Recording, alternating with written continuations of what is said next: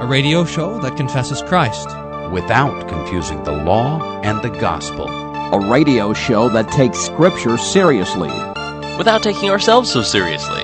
You're listening to Table Talk Radio. Jesus does not lie. And he told me, you're baptized in the name of the Father, Son, and Holy Spirit. He told me, this is my blood shed for you. He told me, whoever sins you forgive, they are forgiven. And I've heard the Lord's voice in the absolution, forgiven me. He's told me that he loves the world, that he died for the world, that he shed his blood to save me and forgive me. He said it, and he doesn't lie. Those sins which we're supposed to be conquering have been conquered, not by our striving to overcome them, but have they been conquered by the death of Jesus. Those sins, even those pet sins that we're supposed to overcome, even the sins that we keep coming back to, those have been crucified with Christ. And now sanctification is putting to death the old Adam, the old flesh, by confessing our sins. I wasn't paying attention to what you just said. Okay, moving on. Sorry, I was reading Facebook statuses. The alternate sound to an air raid siren. This is Table Talk Radio. Today's program includes Mythbusters. It's a little silly game that we play to analyze whether teachings, doctrines, etc., are consistent with that of Holy Scripture. And the myth on the table today, by the way, is Christian perfectionism. Ooh. So gather around all your Nazarene friends. And then also, Which Ladder is the game that we play to discern whether... So gather around all your other friends. All your human friends. All that have a sinful flesh. But that is not before we do some theological buzzwords and some emails. So, my theological buzzword for you, Pastor Wolfmueller, is Eucharist. Oh, yeah, nice. Eucharist is one of the words that we have for the Lord's Supper or Holy Communion, things like that. Yeah, it's a Greek word for Thanksgiving. So he took the bread and gave thanks. He Eucharistoed. Put an English suffix on a Greek word. Yeah, that's right. So that's why that's called the Eucharist. Right. Our Catholic friends normally use that because they don't like to say the propitiatory unbloody sacrifice of the Mass. Right. Now, we should say that the Eucharist is not the preferred word in Lutheranism. It's not wrong because we can certainly give thanks. We certainly give thanks. That's true. But Jesus gives his body and blood. That's right. a better gift. That's the whole point of the Lord's Supper. Jesus did not institute the Lord's Supper so that we might give thanks, though we do that. He instituted the Lord's Supper so that we may have the forgiveness of sins in his very body and blood in, with, and under the bread and wine. It's just putting an emphasis where it's not theologically there. Nothing wrong with using it, but like you said, you'll hear your Catholic friends use the word Eucharist much more than any of the other. So when your terms. Catholic buddy says, I'm going to go to Eucharist, you mean, the unbloody propitiatory sacrifice of the Mass. And they say, oh yeah, that's what I meant. All right, that's my theological buzzword for you. My buzzword for you is Pelagianism. Pelagius taught, man's nature is not depraved since Adam's fall, but on the contrary is still in its original state, a state of indifference morally, without virtue or vice, and capable of both. And it depends solely on the will of the individual to develop the moral germs of his nature. I don't know what moral germs are. Beginnings, maybe, of his nature to be saved. I'm reading this definition, by the way, out of the Concordia Cyclopedia, so it's 1911 or something. 1927. Wow. You can quote this freely. It's in the public domain. Planning on it. Published by CPH, by the way. I love CPH. Of course, an irresistible grace and absolute predestination did not fit into the system of Pelagius. On the other hand, real grace, according to Pelagius, was not needed to save man, and salvation by Christ was rather a superfluous exertion on the part of God. The very essence of the Christian religion was destroyed by this system, and naturalism substituted. though probably the author was not aware of the fact. Now, semi-Pelagian is over here. While Pelagians held that the power of natural man for good, free will, is not at all impaired, the semi-Pelagians held that free will was only partially impaired, needing the assistance of grace. Salvation thus depending on grace and the right use of natural powers, free will. So, that's Pelagianism. Well, and I'm glad- semi-Pelagian. I'll give you points for either one. Okay, I'm glad that's in history and doesn't creep up today. No semi-Pelagianism around at all. Right? Decision Time? Decision Magazine? Right, revivalists? Let's see what Right, emails- all of those with yous that have the worldview, which is Jesus is my homecoming date? Man, you remember that from last week? That's amazing. Usually you don't remember things from week to week. I'm going to be crazy after we record these 4 shows today.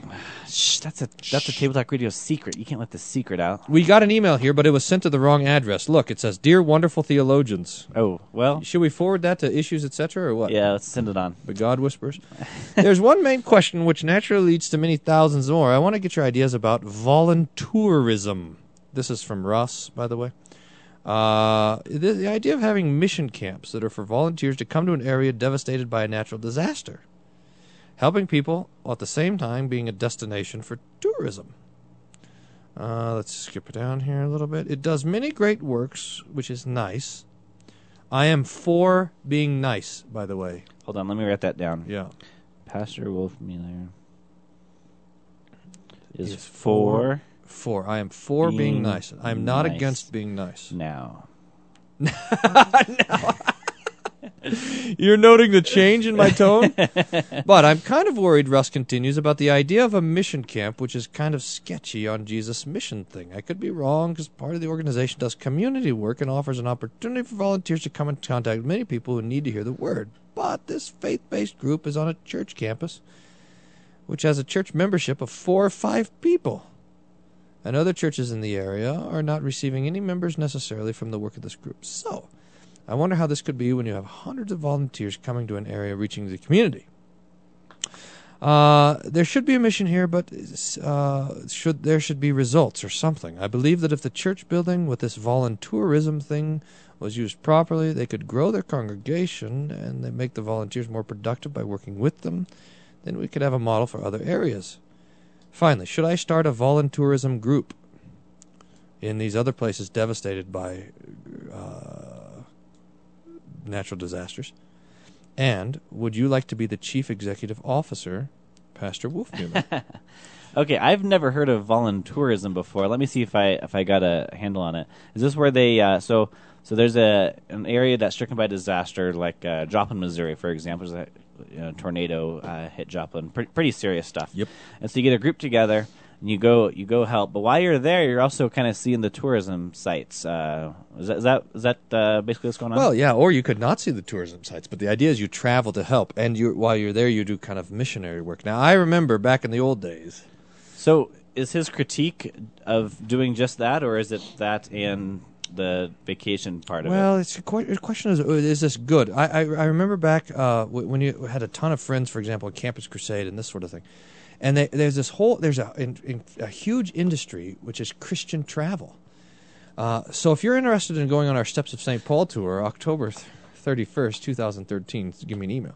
But this is different than that because this is travel under the guise of missionary work.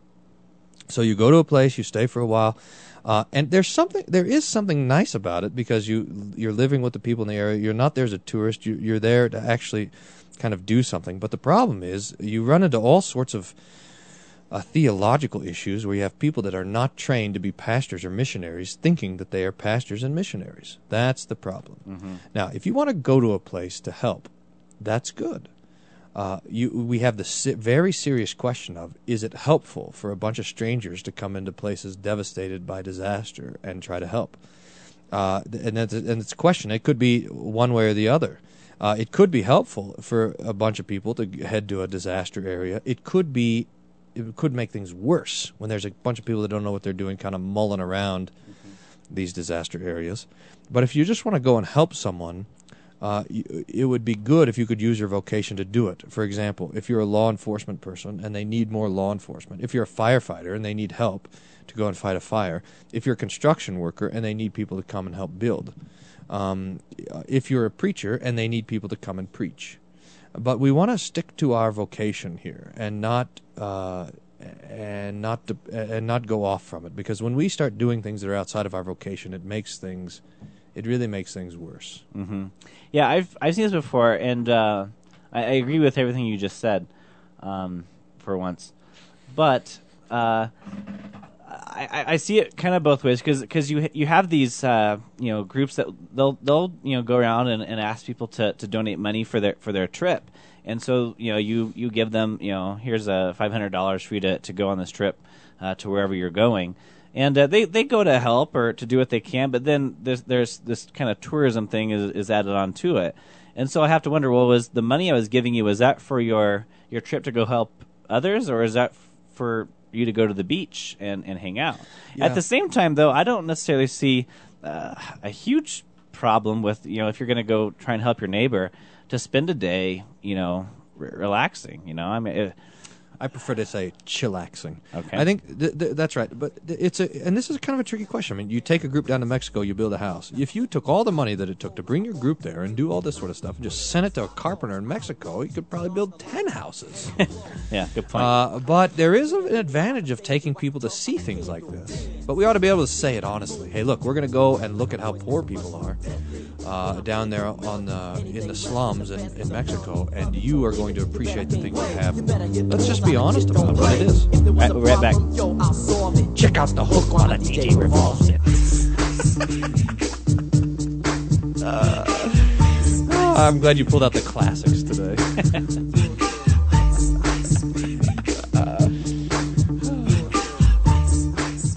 Hey, Vanilla Ice Here we sit. We can do no other. Table Talk Radio. That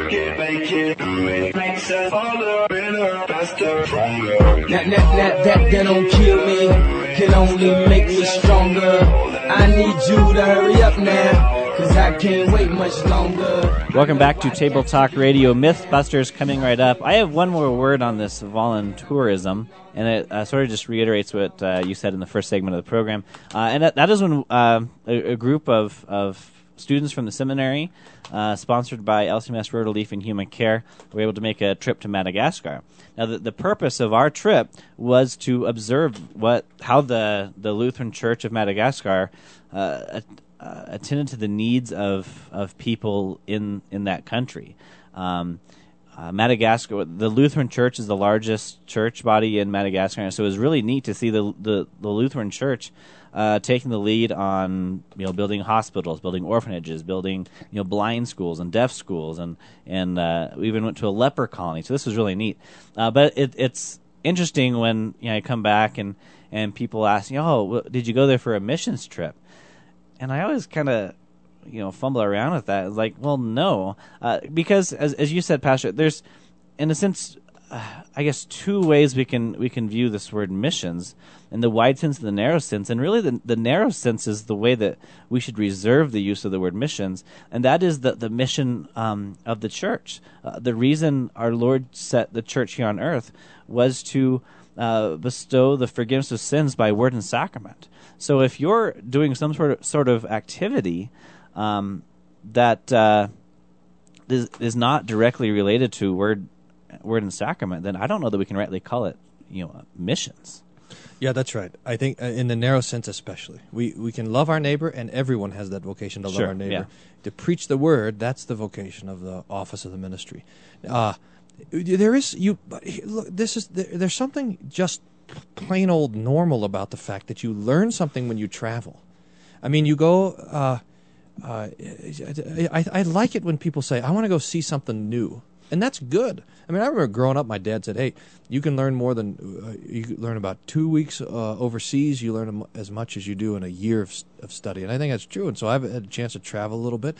And it's nice when when we were talking about something in the life of Jesus the other day, and I can picture in my mind the streets of Jerusalem from when we were there. Or you asked me about the diet of the worms in the last show, and I can picture what Worms looked like in the square there, and when the place where the building was, it's torn down now. So you can. This is really quite nice to be able to travel, but when you put it under the guise of missions, so that other people will finance it for you. Using the mic stand as an armrest. Excuse me. Sorry. Then that just becomes a little bit deceptive. You say, hey, we're going to go over here and try to help the people, and we're going to see something new and look at how some other people in the world live. That's all right. Yeah. All right. Mythbusters. Yeah, got a myth for you. So here we're going to talk about a myth, a theological claim, a doctrinal claim, and we're going to analyze it through an understanding of Holy Scripture and right theology, whether or not this myth is confirmed, plausible, or busted. So the myth we have is Christian perfection. This is the language used by our old pal John Wesley, who started the Methodist Church. So this is, by the way, what the Methodists believed when they still believed things. Then when the Methodists stopped believing anything, then the Nazarene says, well, someone ought to believe this thing, so they started believing it here. So we got a little Nazarene business, too. But first I'll give you a little bit from On Christian Perfection by John Wesley. To whom do you mean by the one that is perfect? We mean one in whom is the mind which was in Christ, who was so, and whoso walketh as Christ also walked. A man that hath clean hands and a pure heart, or that is cleansed from all filthiness of flesh and spirit. One in whom is no occasion of stumbling, and who accordingly does not commit sin. To declare this a little more particularly, we understand by that scriptural expression a perfect man, one in whom God has fulfilled his faithful word. From all your filthiness and from all your idols I will cleanse you. I will also save you from all your uncleannesses. We understand hereby one whom God hath sanctified throughout in body, soul, and spirit, one who walketh in the light as he is in the light, in whom is no darkness at all, the blood of Jesus Christ having cleansed him from all sin. This man can now test. You want to stop there for a little bit? I do. Just a comment on how you started. It is funny because most Methodists that you talk to have no awareness of their what distinguishes their theology from any other church body. However, what you're describing is really the theology behind most of American evangelicalism today. That you're going to find that the Christian life is about this perfectionism, that or at least a striving towards that. They might have been, okay, you can't ever really be perfect, which isn't what Wesley would say. But they might say, okay, you can't be perfect, but you should at least try to be perfect, and you should get as close as you can. That's the whole point of being a Christian, you'll hear. So this is kind of the driving theology in most American evangelicalism. In regard to sanctification, for sure. We should write a recipe for evangelicalism. So you would start with Methodism. Okay. You jotting this down? You start with 1 cup Methodism. 1 cup Methodism. No, 4 cups Methodism. Oh. 4 cups Methodism. And then you add, let's see, what would you do? You add 2 tablespoons of revivalism, a dash of Pelagianism. That's your buzzword. Hey, it is? I mean, my buzzword. Oh. Your buzzword that you gave to me so I could say Pelagianism on the air. What's my buzzword? Does that count? No. You put in Eucharist. a half. Oh, Eucharist. You put in a half cup of indifference. You put it in the Holy Spirit blender. Okay. You blend for 400 years, and you chill with ice. That. What do we have? So we have a cup of Methodism. No, 4 cup Methodism. 4 cups Methodism. 2 tablespoons revivalism. Yep. A dash of Pelagianism. Yep. Half cup. That's my buzzword. 500 points. Half cup of indifference. Yep. In the Holy Spirit blender for 400 years, and chill with ice. Yeah, that's right. I think that's about right. What else do you need in there? So you got revivalism. Oh, mysticism. Well, yeah, that's the Holy Spirit blender. Sorry. I shouldn't say the Holy Spirit blender. I should say the Mysticism. charismatic blender. Ah, there it is. The charismatic blender. Let the charismatics grind it all up. And that's evangelicalism. I mean, look, if you don't add the indifference, then you have fundamentalism. Nice. So that's the key. All right. I mean, so what I'm saying is the base ingredient of evangelicalism is Methodism. I mean, Methodism was huge in the United States. Now, the Methodist Church now is nothing like the Methodist that used to be. I mean, anyone that believes anything leaves the Methodist Church. Like anyone who gets better leaves the hospital. Poor Methodists don't even. There's this. There's this movement. They don't even have 4 or 5 blogs for prison. No, there's this movement, this confessional Methodist movement. These guys that are trying to revive all the classic Methodist stuff, and like there is in every major church. So there's traditionalist Episcopalians. There's traditionalist. There's guys like us, traditionalist Lutherans. There's traditionalist Presbyterians. Did I say that already? There's traditionalist. All the major denominations have all these traditionalists, and there's Methodist traditionalists. And they're trying like crazy to say, hey, to be a Methodist actually means something.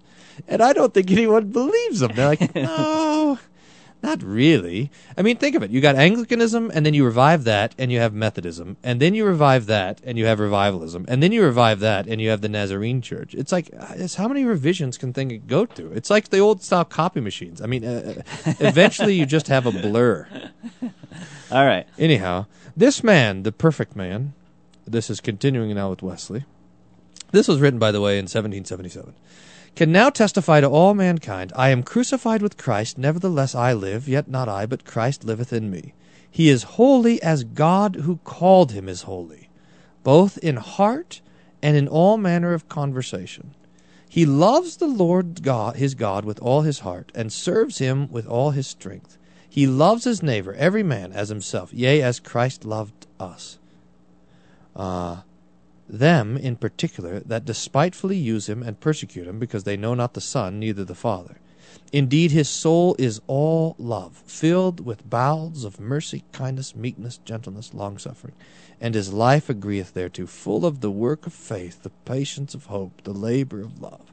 And whatsoever he doth, either in word or in deed, he doth it all in the name, in the love and power of the Lord Jesus. In a word, he doeth the will of God on earth as it is done in heaven. This is the perfect man. To be sanctified throughout, even to have, here's one more paragraph, to have a heart so all flaming with the love of God, to use Archbishop Usher's words, as continually to offer up every thought, word, and work as a spiritual sacrifice acceptable to God through Christ. In every thought of our heart, in every word of our tongues, and every work of our hands, to show forth his praise, who hath called us out of darkness into his marvelous light, that both we and all who seek the Lord Jesus in sincerity may just thus be made perfect in one. All right, so we are going to analyze. You heard the myth on the table, Christian perfectionism, as articulated by John Wesley. We're going to run that through the Table Talk Radio Mythbusters examination of Holy Scripture, and we'll be right back after this commercial break to analyze whether that is confirmed, plausible, or busted. Hey, oh, listen what I say, oh, I got your hey, oh, now listen what I say, oh. Hey, you really are listening to Table Talk Radio. Not really.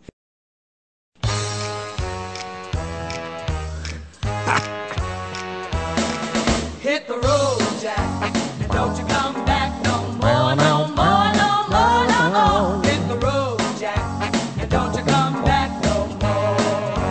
What you say? Hit the road. Welcome back to Table Talk Radio Mythbusters. We just heard from John Wesley. The song should be Hit the Road, John.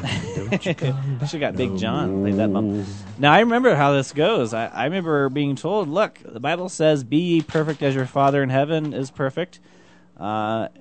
ergo, we have both the capacity and the ability to be perfect. This is the thing that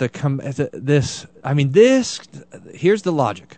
If God commands it, we must be able to do it. Because, after all, why would God command us to do something that we can't do? Ooh, I know. Oh, I know. Yes. To show us our sinfulness. Come on. That's a meanie pants God. It's a bit like, showing you who you really are. So, like when Pastor Wolfmiller says, I can beat that Wilkin iron preacher, I just simply say, all right, let's do it. Let's see it. No, I don't know how to prove it.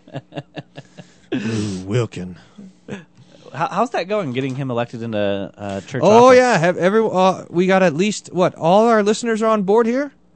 Problem is, we have 12 listeners because your family has like 7 people in it. My family, and then we got the whole of Canada listens, so we got like 3 Canadian listeners. The problem is, the Canadians can't vote. Oh. In synodical elections, can you? You Canadians need to get this kind Transfer of dual your membership. citizenship, so you can vote for Wilkin to be. What did we want him to be? Secretly join an treasurer. LCMS church. We want Wilkin for treasurer, or I think we should. What does Ray Hartwig do now? Secretary. So Wilkin has to spend all his time translating bylaws. I was thinking. I guess the Wilkin's position a doesn't secretary. exist anymore. I don't know. Does it? This board for communications. Could he? No, that's all. It's under CPH. Oh. Maybe he could work with Paul McCain. Yeah, that'd work. Here's what the Nazarene Church says in their constitution: we believe that entire sanctification is that act of God subsequent to regeneration by which believers are made free from original sin or depravity and brought into a state of entire devotement to God and the holy obedience of love made perfect. It's wrought by the baptism or the infilling of the Holy Spirit, and comprehends in one experience cleansing of the heart from sin and abiding indwelling presence of the Holy Spirit, empowering the believer for life and service. So, remember how we have our Lutheran anthropology game on the list of terrible games? Oh yeah. This would be this thing that where after now you're a Christian, your will not only is set free, but is made perfect. Yeek. All right, let me throw this at you and see how you'd respond. All right. Of course, man doesn't have the capability to be perfect, but it's a result of the work of the Holy Spirit in him. Hey, wait a minute. We didn't finish talking about what you were talking about before, which is the whole, if God can command it. Oh, yeah, you did talk about how the Lord shows us our sin. And that is what the Bible says the law does. Through the law comes the knowledge of sin. So when God gives us His law, it's not for the purpose, He is telling us what to do, but it's for the chief purpose of showing us our own inability to do that there thing. So, this was Luther kind of takes us on with Erasmus, because Erasmus, like everyone else in the world, had the idea that if God commands it, you must be able to do it. So the command implies the ability. But Luther shows from the Scripture, especially from St. Paul, that no, that is not true. Now, Evan then adds the second thing. Well, what about with God? Doesn't God empower you to do good works? Well, sure, but the point is we are not yet stripped of the sinful flesh. So while the new man can do nothing but serve God, Christian perfection, I guess, the old man can do nothing but despise God and His gifts. That's all the old man can do. So we have the text for that. If I do what I will not to do. This is Romans 7:20. It's no longer I who do it, but sin that dwells in me. I find then a law, that evil is present with me, the one who wills to do good. For I delight in the law of God according to the inward man, but I see another law in my members warring, that means fighting, not dancing, warring against the law of my mind and bringing me into captivity to the law of sin which is in my members. O wretched man that I am, who will deliver me from this body of death? And then, the doxa, I thank God through Jesus Christ our Lord. So then, with the mind I myself serve the law of God, but with the flesh the law of sin. Yeah, so busted. Yeah. I think that's pretty busted. Busted. All right. Well, let's move on to Which Ladder. Now, Which Ladder is this game that we get from the book from Adolf Kaberle. In fact, you probably have it on your desk still. I probably do, since from probably our 4 weeks ago. Which Ladder consists of these 3 ladders. Now, when we Look at this book's called The Quest for Holiness. That sounds exciting. yeah, The Quest. and then you read it and you're like, oh, this is just The you know, quest talking- to understand this book. I wonder if let's see, when did Adolf Kaberle reign? He was what, Rain. early 1900s. Was that? Or am I placing him? No, I think that's too late, but I don't know. Anyway, I was thinking it'd be great if John Wesley could have read Adolf Kaberle's book here. But in his book, The Quest for Holiness, Adolf Kaberle talks about man's failed attempts to reach God. That man is constantly trying to justify himself before God, and you see this all the time. You walk up to someone and you start talking to them a little bit about maybe like the Ten Commandments, and immediately you start hearing people saying, "Well, yeah, I'm not perfect, but I'm pretty good. I'm above the curve. I'm better than most people. I'm no Adolf Hitler." And so you're always seeing people trying to self-justify themselves before God. Now, Adolf Kaberle points out that people do this in 3 different ways. I have the quote here. Read him. The sanctification of conduct by the strengthening of the will. The sanctification of the emotions by a strenuous training of the soul. The sanctification of thought by a deepening of the understanding. Moralism, mysticism, speculation, these are the 3 ladders on which men continually seek to climb up to God with the persistent purpose that it seems nothing can check, a storming of heaven that is just as pathetic in its unceasing efforts as it is in its final futility. Well said. Hey, thank you. Couldn't have said it better myself. And so the point of this game, Which Ladder, is to discern whether the item in question is climbing the ladder of moralism, that is the ladder of the will, is one trying to be good enough to change their actions, to change their behavior, to justify themselves before God. Or are they speaking about mysticism, that is the emotions, or as Kaberle put it, the strengthening of the soul, that through this mysticism, connection with the divine, that one is putting himself with God, or by rationalism, by knowing enough, by being smart enough to being able to explain everything.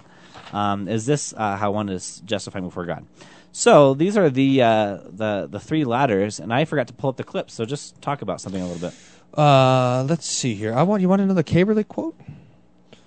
We should do it here.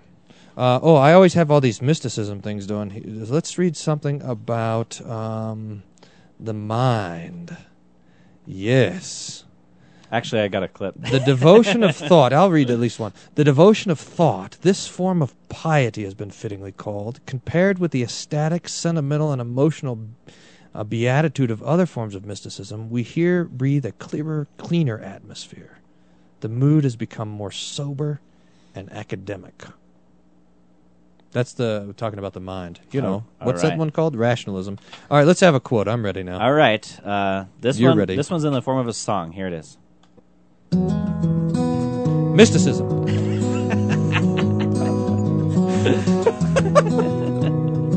I could sniff this stuff out. He actually sings. Okay. Try to stay awake first. The fullness of your grace is here with me. Kind of like this The song. richness of your beauty is all I see. The brightness of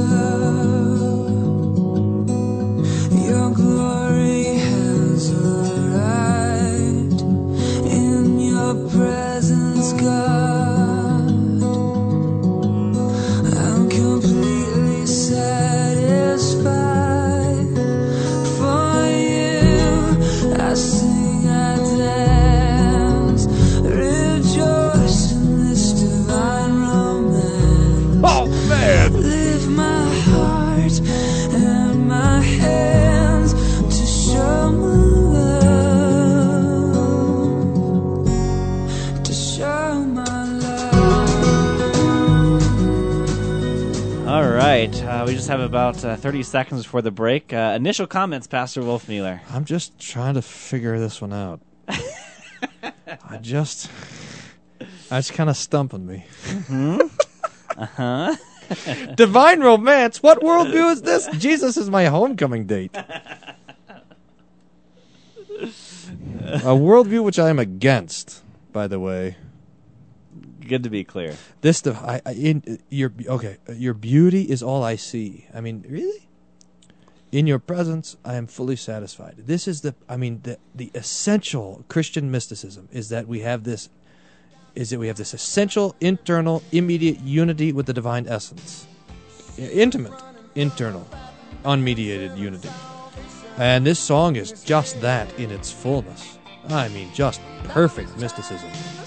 That it is. Well, we will continue playing Which Ladder on the other side of this break. Remember, the three ladders: moralism, mysticism, and rationalism. This game is for you to play at home. We'll be right back on Table Talk Radio. Don't go away. Step by step, one by one, higher and higher. Step by step, run by run, climbing to the ladder. Table Talk Radio, where theology meets immaturity.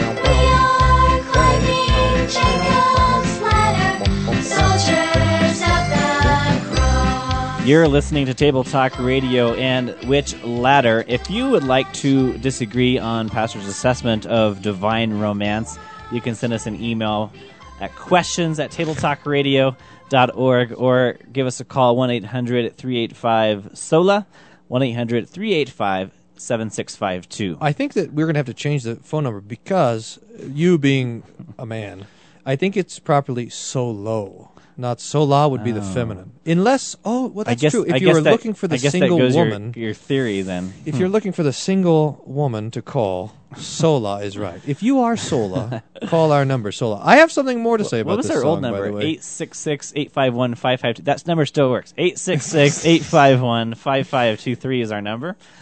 That spells 1888. Date me? Now, I have something further to say about this song. I want you to memorize these lines because when you get a date finally, you can use these lines of the song. You could say, "The richness of your beauty is all I see." I thought of a new game when we were doing this. I am fully satisfied in your presence. We need to have, so this would be, we need a guest for this game. But we'd have you and then a guest with buzzers. Yeah. And then we'll start playing a song. And the first one to buzz in gets to answer, and then you say, is this a song to a loved one or God? Oh, yeah, that's right. But see, there's a speed aspect to this. The first person to answer gets to answer, but the more you listen to the song, the more information you'd have. Yeah. You like that idea? Both. Both. I think, so these are, we could have a thing that would be something like praise song pickup lines. How did the first line go? The fullness of your face fills my heart. The richness of your beauty is all I see. If you would say those, hearts would melt around the world, Evan.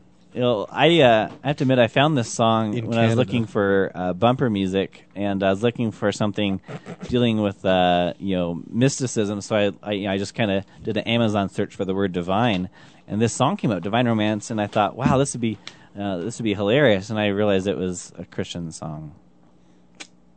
Bummer. All right, here's the next clip for Which Ladder. Yeah, I didn't know that. How is it a lucky number? 13 is the age when, that's why boys get bar mitzvahed at the age of 13, by the way. That's the age when the soul gets completely, sort of solidified in your body. When you come into your own. Is this one of those Kabbalah things? Uh-huh. Yeah, it is. So you've been doing some spiritual searching. What is this? Yeah. This is Madonna. Did you have a party, a Kabbalah party in New York? I saw that there was an invitation of some sort. In New York? No. I had a cocktail party. A Kabbalah cocktail party? Kabbalah, sorry. yeah. Is this Imus interviewing? Kabbalah, if you're... It's a guy Israeli, trying to I pretend guess. like he's Imus, but he doesn't talk as cool. Now, how did you become involved in this? A girlfriend of mine was going all the time and to these classes. They're classes. It's the Kabbalah Learning Center. And basically the Kabbalah is the mystical interpretation of the New Testament. And she kept telling me about this really charismatic rabbi named Eitan who told these great stories. I think she meant to say Old Testament, right? She kept going on and on about Must it. have And, Yeah. you know, and I said, listen, Susan, I'm not even Jewish. Why are you telling me these things? You know, and she's like, you don't have to be Jewish. Just come and just, study. You don't have to be Jewish to be like Kabbalistic. it, you like it. If you don't, leave. So I did. And this is taking some Kabbalah classes. Really? It's really great. It's really great. And what have you gotten out of it? I've gotten out of it. Listen, I couldn't get into it on in a that's probably 2-second sort of glib interview, but I mean, She should take training from the us. thing about the Kabbalah is that there's similarities in the Kabbalah. The Kabbalah has similarities with, say, Buddhism. The whole idea of cause and effect. And for every action, there's a reaction, and Newtonian and Buddhism. that you absolutely are the master of your destiny, and that that you have to take responsibility for the chaos in your life. You can't go around saying, "Oh, this happened to Did me. you hear that? This happened to me. I'm a victim, and this happened to me." It's like you pull in what you put out, basically. And if you want to have goodness in your life, then you have to give it. This All is right, you this are is- what you eat worldview.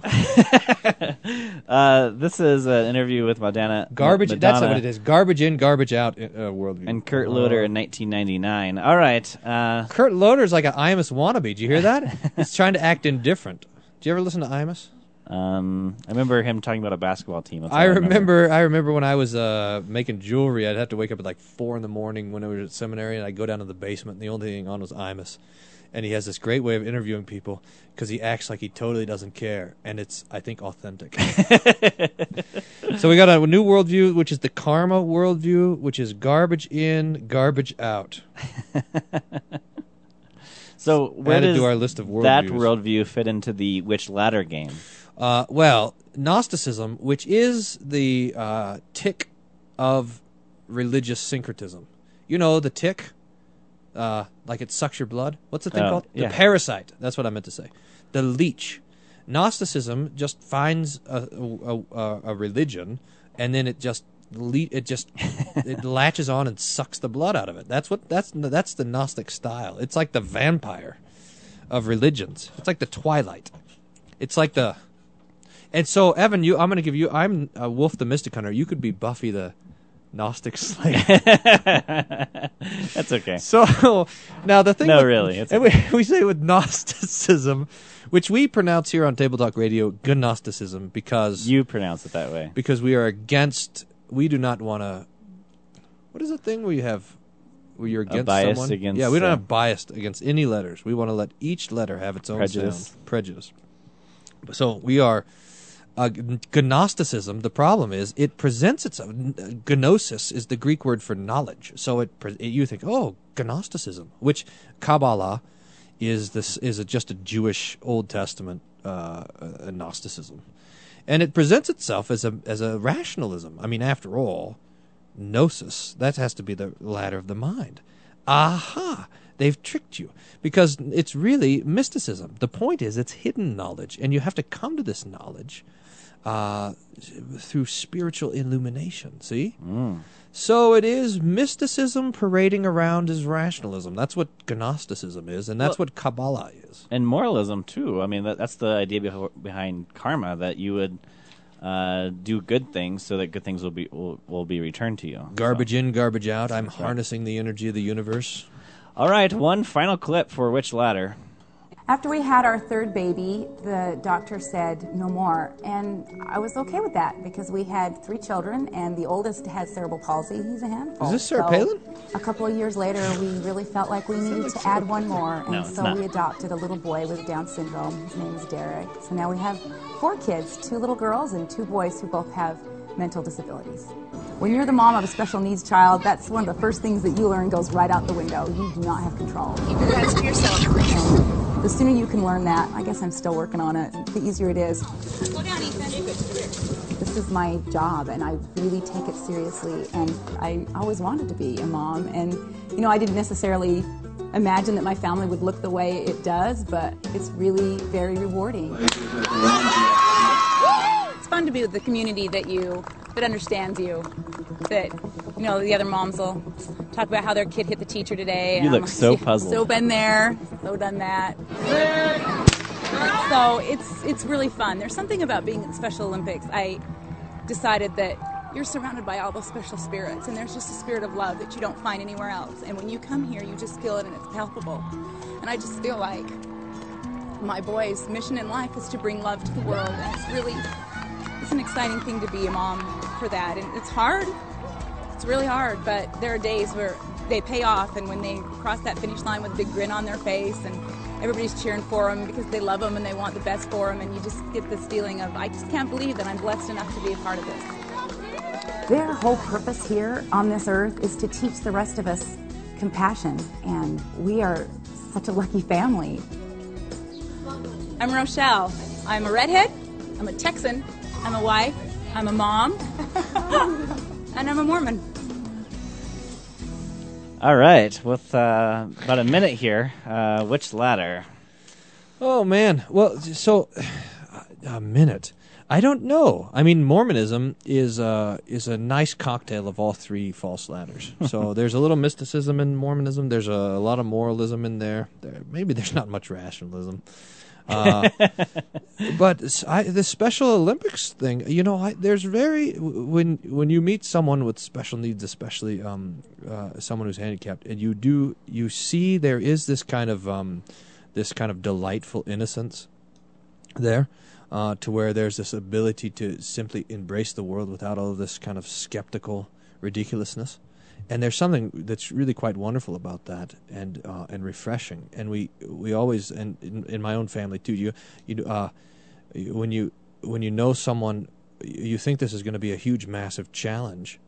But then you end up thanking God for the gifts that every person brings, which is why, by the way, that we should get rid of these ridiculous tests on babies in the womb to see if they're going to have disabilities, because the Lord works marvelous gifts through that.